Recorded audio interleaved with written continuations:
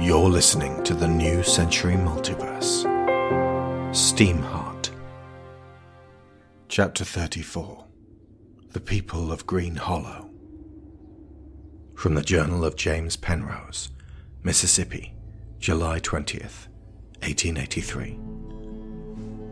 The village was thriving. Everywhere we looked, people came to their doorways to peek at the steamcraft. They had clearly spent the last few years being fruitful and multiplying because every woman was pregnant. I spotted and was shocked by a few girls that may not have been 12 yet, with protruding bellies. At first I speculated that this was simply due to starvation, which can have that effect, but their faces were not drawn. In fact, they looked well fed. Recalling Annie's fears, I saw black women here and there also pregnant, though wearing poorer clothes than the white people, and each of them was hard at work. So slavery, or at least some kind of racial hierarchy, was still in force here. Boys walked around with rifles slung over their shoulders, some as young as 7 or 8. They squinted up at us and waved the horsemen on. Annie breathed a sigh of relief as Major Butler stepped out of the grand central mansion building, accompanied by 2 people dressed authoritatively. Hello again, my friends. Butler smiled, face slightly pained, his vocal tone injected with forced joviality. Annie Oakley, Abigail Gray, and James Penrose, let me introduce you to Dale McClellan, the mayor of Green Hollow, and his lady wife, Rose. Annie exited SteamHeart, pulled Abigail out, and waved me along too, but held up her hand to Pines, Raven, and Miguel. From the cockpit, Harry looked at Abigail nervously as the hatch was closed on them. The McClellans saw this.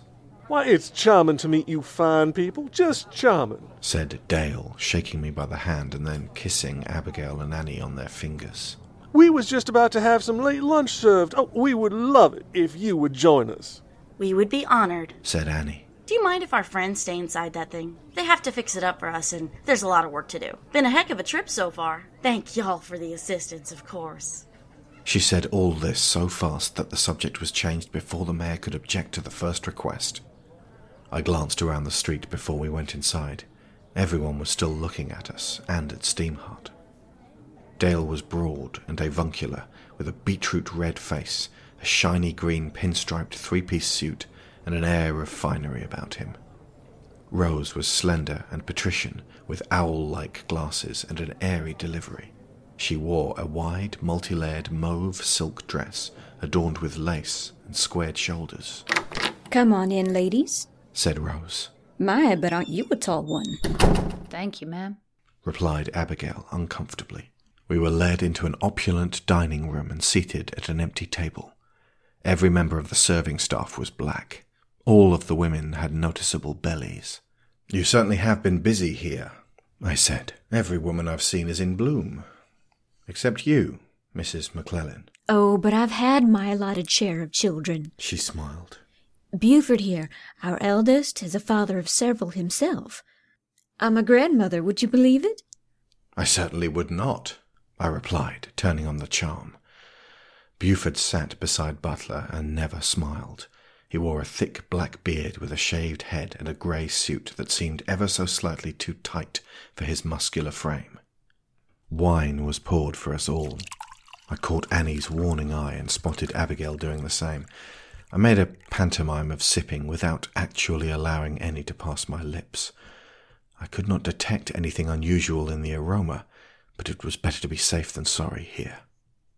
"When you say allotted share," Abigail inquired, "does that mean it's mandatory to bear children in Green Hollow?" "Shall I tell them the plan?" Rose asked Dale, and he tilted his head regarding her fondly. "You just tell away, my darling." "First off, I'm the school teacher here. I specialize in mathematics. Our new way of life began about 11 years ago when the goblins turned up and folks started dying in droves. We began a time of hard living and vigilance, and even to this day we have to hunt them down at our borders. The woods aren't safe, and only inside our walls can we call this land our own. That's an intimidating place to be. Over the years, I met women who plain straight up decided not to bring any children into the world anymore. Can you conceive of that? Folks go to extremes when they're scared. Annie commented understandingly. Well, where I'm from, that's called giving up on life. But I did the math on our town and worked out how long it would be with the current dropping birth rates and rising death rates before we just plain winked out of existence. She expressed this earnestly with eyes wide to emphasize the danger. So I told my husband, "You're the mayor. People listen to what you have to say. Let's tell them not to give up. Let's carry on and push back. The more mouths we have to feed also means we got twice as many hands to grow that food." Which is why you have so many youngsters. Abigail exclaimed, as though it weren't blindingly obvious. She was probably trying to avoid long, awkward silences. Absolutely right, Miss Gray. Each lady in town that elected to stay with us got given a bill. You shall provide us with 6 babies. Boys can be soldiers, girls can be mothers, and niggers can work the fields. And what if women don't want to be mothers? What if they want to be soldiers? Or work the fields? Well then, that's an indicator they aren't Green Hollow's kind of people, said Rose, her face hardening a little. We want families, and families share. But of course they're free to leave any time they like. Do y'all mind if I use the ladies' room? I've had too much wine already. Abigail's glass was untouched. Annie glanced over, but did not suggest accompanying her as I thought she might. The rift between them may have widened to the point where Oakley had effectively abandoned her post. Or was the captain intent on staying in this room? Well, sure. Just step outside and it's the 5th door on your right. Cassie will show you the way, said Dale. One of the black serving girls obediently followed Abigail out.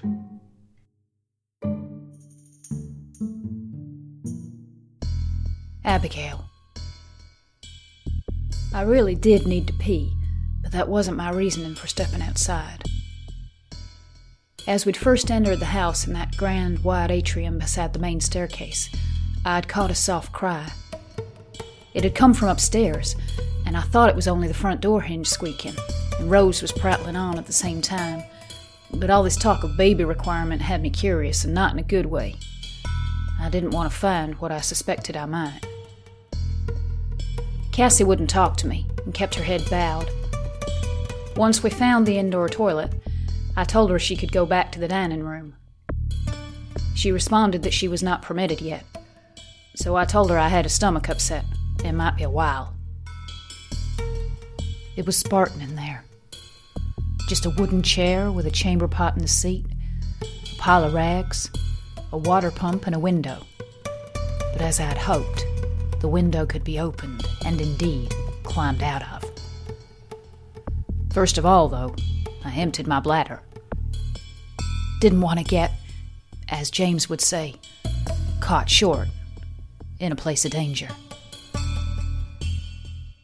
I found myself behind the house, flattened against the wall, then glanced up to see an open window above. Remembering each time I had gotten onto the roof at Weirwood, I clambered up to the first floor. I was standing now in a tidy bedroom.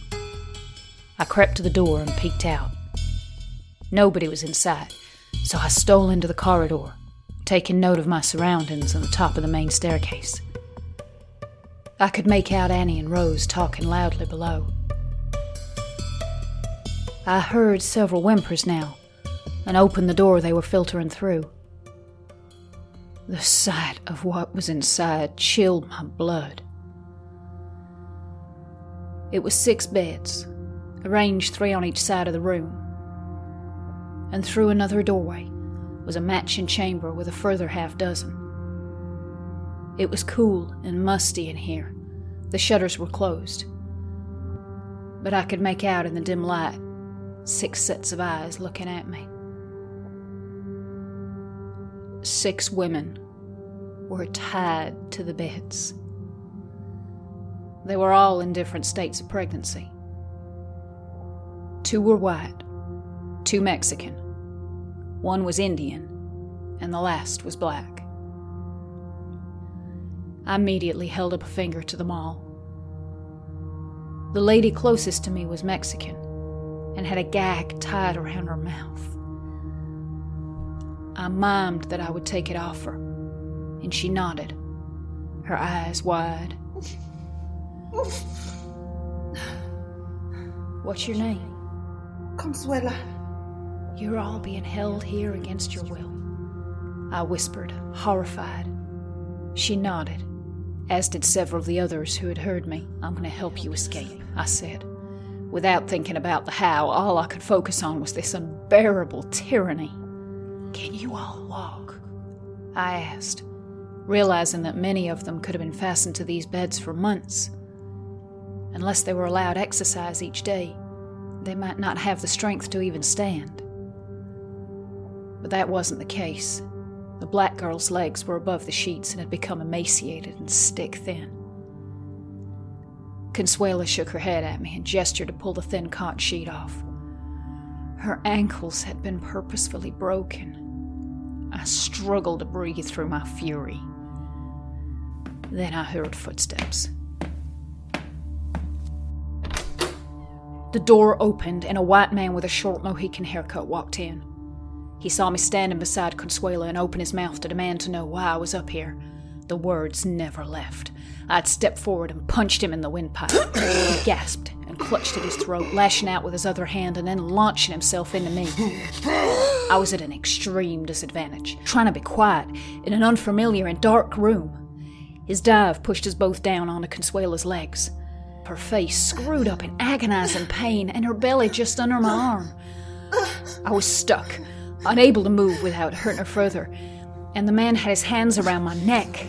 When he squeezed, I felt a rush of panic. Everything closed in. I couldn't breathe. All I could see were his gnashing teeth and his eyes wide with pure hatred. He wrenched my hair back and I bit his wrist, tasting blood. I clamped down harder and felt a chunk come away in my teeth as he gasped in pain and punched me full in the face. The world went white. His blood trickled against my cheek as he scraped his fingers over my eye patch, pulling it aside. For one brief moment, he was distracted by my starlit eye, which caught him off guard. This was my window. I heaved my right leg up and thrust it in between the two of us, feeling Consuela writhe in pain beneath me at the shifting weight. But in that second, she lurched forward and bit into his upper arm, using the only weapons at her disposal. She took a chunk of him for herself. He was making shrieking noises now. His neck was inside the back of my knee, and I gripped it tight to prevent a full-on scream. His other hand was still gripping my throat, and I could feel myself blacking out, but with the additional distance between us, I had enough room to move my right arm. I slammed my elbow down against the top of his skull twice, feeling his body spasm in agony, then crashed my fist into his nosebone. His head jerked back, and he slumped down on top of me, dead.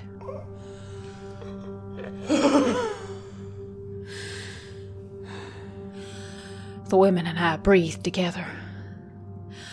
Several of them were crying. I heaved the body off me and slid from the bed, dragging it away to shove under a table. I had killed, after months of resolving not to. Many of the Southern Cross Raiders whom I helped defend SteamHeart from might well have died as a result of my actions. But this was a direct, hot-blooded murder. The first with my bare hands. It felt deeply, deeply wrong. But surveying the women in this room, I could not imagine doing anything else to their monstrous captors. I'm so sorry, I stammered. Go! Consuela urged. I'm coming back for you all, I promised. James, Major Butler tells me you're fleeing the government, said Rose with interest. Oh, yes. Annie nodded without missing a beat. We don't hold with all this reunification. We're heading west to live free. Well, that's music to our ears. You know, the biggest mistake this nation ever made was in how we fought the Revolutionary War. Go on. We put paid to the British and made our strong, declarative statement to the world, we shall not be governed. And then what do? Set up a government that interferes with our every way of life, taxing us through the nose, telling us we can't do this or that, taking our property. The woman hammered a bony white finger on the table. This country was where we all went to be free, and we made ourselves prisoners. She sat back proudly, her chin raising. Well, not anymore. They're dying out, and we're flourishing down here. Well, you all seem to have everything worked out sweet as a nut, said Butler. So here's what I'm thinking. We go back to our carriage out there, find some way to repay you for the horses, and then tomorrow morning we ride out of here leaving you good, kind, salt-of-the-earth people to your own devices. 6 horses are pretty valuable, said Buford out of nowhere. But what you got for trade? Got us a bunch of gold, some fancy gadgets you might like, the few guns we can spare that'll still leave us protected. No, said Buford, his voice rough and deep, his demeanor uncompromising. Gold ain't worth shit out here if you're supporting yourself like a real man. These guns we'll take. We're gonna need something we can use. Well, what's on your minds? Butler was hiding his nerves exceptionally well. At this, Rose cut back in. We couldn't help but notice as you came in that you brought a pretty little negress along with you. She's not for sale, Annie said, her voice growing icy. Oh, come now. Can she drag that great carriage of yours all the way west? We're offering you the road forward, and all you have to do is whatever chores you won't have her for. And I'm darn sure you can buy yourself a fresh one wherever they take gold down the road. The serving maids had brought in our lunch. The starter was a sweet potato soup. Replicating our caution with the wine, none of us picked up our spoons. I have an alternative, I suggested, feeling things darken and tighten up at the table. I am a doctor, and a rather good one at that. Since this town is predicated upon a high birth rate, it stands to reason that you will need assistance and education in that regard. In return for the horses, I will firstly tend to anybody who is in need of a doctor, and I shall then gladly teach a course in the safest and most effective ways to not only deliver children, but to take care of the mothers and tend to a number of wounds and maladies your own medical experts might be deficient in. I am offering you the gift of knowledge in return for 6 relatively easily replaceable horses. We know all we need to about doctrine, said Buford. We want 6 nigger pups in exchange for those 6 horses. That means your girl is ours. And if we say no? You are, of course, free to leave, same as everyone else, said Rose, sweetly acidic. I think we will do that. We can drive our craft out of here on its own. It still needs repairs, but we'll find our own horses. Well, eat your soup first. Save some strength for the road. I'm suddenly not hungry. Oh, go on, eat up, said Dale. Our cook made it special. We'll just step on out of you folks' hair, said Butler, raising to his feet. Eat your fucking soup, Buford bellowed. At this same instant, without warning, he pulled a bowie knife from the sheath at his hip and slammed the point of it into the table with such force that each bowl deposited part of its contents sideways onto our placemats. I gingerly picked up my spoon, looking at Annie as I did so. I'm still hungry, I said, and dipped into the thick orange liquid. Across the table, standing behind Dale, one of the serving girls looked me dead in the eye and gave the tiniest shake of her head. Rose saw this and glanced at Dale. He frowned. Oh, Lulabelle, why in the cotton-picking heck have you got to go interfering again? He drew a volcanic pistol and shot Lulabelle through the chin. In the split second this occurred, Buford had pulled the knife and brought the blade of it upwards towards Butler's throat, and Annie had drawn both pistols, shooting Dale through the eye and holding the other on Buford, who howled in rage and dismay as Dale slumped down.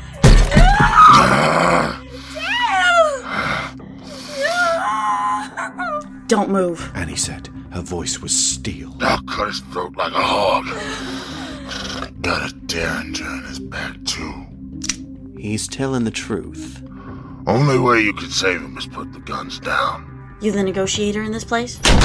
Annie asked him as Abigail burst in through the dining room doors, spattered with blood and panting. I am. Well, I have a gun on your mother, and I have 2 very simple demands that will prevent a bullet from leaving it and entering her cranium. And those are? Clearly things have gone south here. You're goddamn right they did. You killed my fucking father. And you're a smarter boy than him. You can get this fixed without losing any more of your family. That's the most important thing here, right? Family? Buford glared at her with absolute hatred and hissed through clenched, sharp teeth. Yes. Good. I need 2 horses and passage out of here with 3 people. I'm not letting this cocksucker go. Buford snarled. Butler breathed slowly. Wasn't going to ask for him. I'm taking the doc here, the redhead there, and your mother.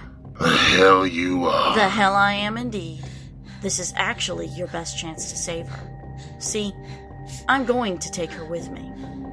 You want her treated well. I want the rest of my friends treated well. The best chance for all of us to get what we want is to leave our hostages unharmed and trade off later. That is, if your mom is worth a bunch of strangers who never meant you any harm. She looked across at Abigail. Front door, please. Smoothly and swiftly, Annie brought us from the dining room and through to the outside, Abigail watching for her as she walked backwards into the sun, her pistols never leaving Rose or Buford. 2 horses were called, the gates were opened, and with some difficulty, Annie mounted one, with Rose in front of her. Abigail and I took the other. Through the windows of SteamHeart, Harry, Raven, and Jeremy watched what was going on, terror in their eyes. I will repeat for everyone to hear, said Annie as many rifles were pointed at us, young eyes squinting down the sights. We will be back with Rose in a few days' time for a trade-off. All we want is to leave you in peace. That's not too much to ask. You can still save her. But our friends are not to be harmed, or she will get the same. Annie turned to look at Frank for what she feared might be the last time. I have always had trouble reading faces, but the expression he wore was crystal clear, even to me. He trusted, supported, and loved her, and she felt the same for him. The 2 horses rode forth, leaving SteamHeart behind.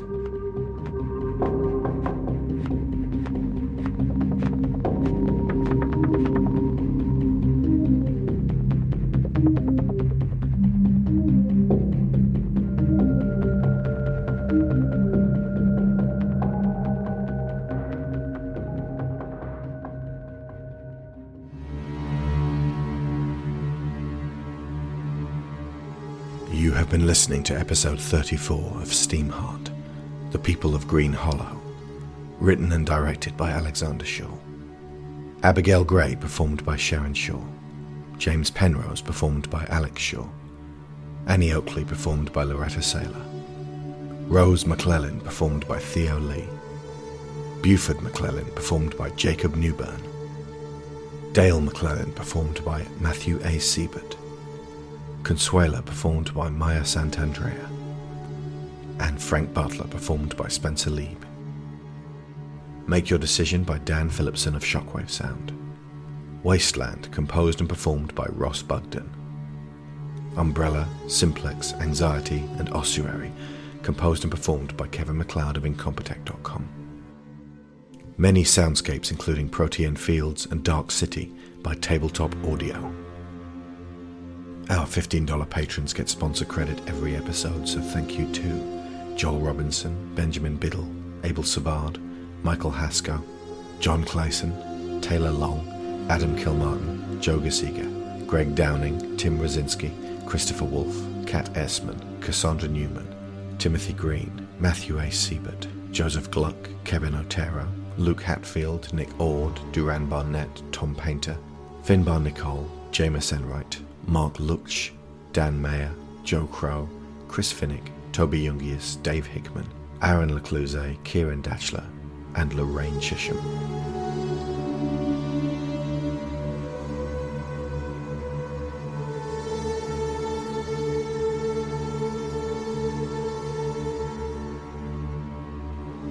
Consuela was not born in Green Hollow.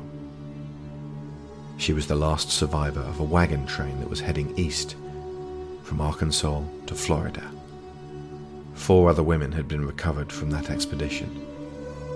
Their babies were already in the houses of other families in that township, and already receiving their training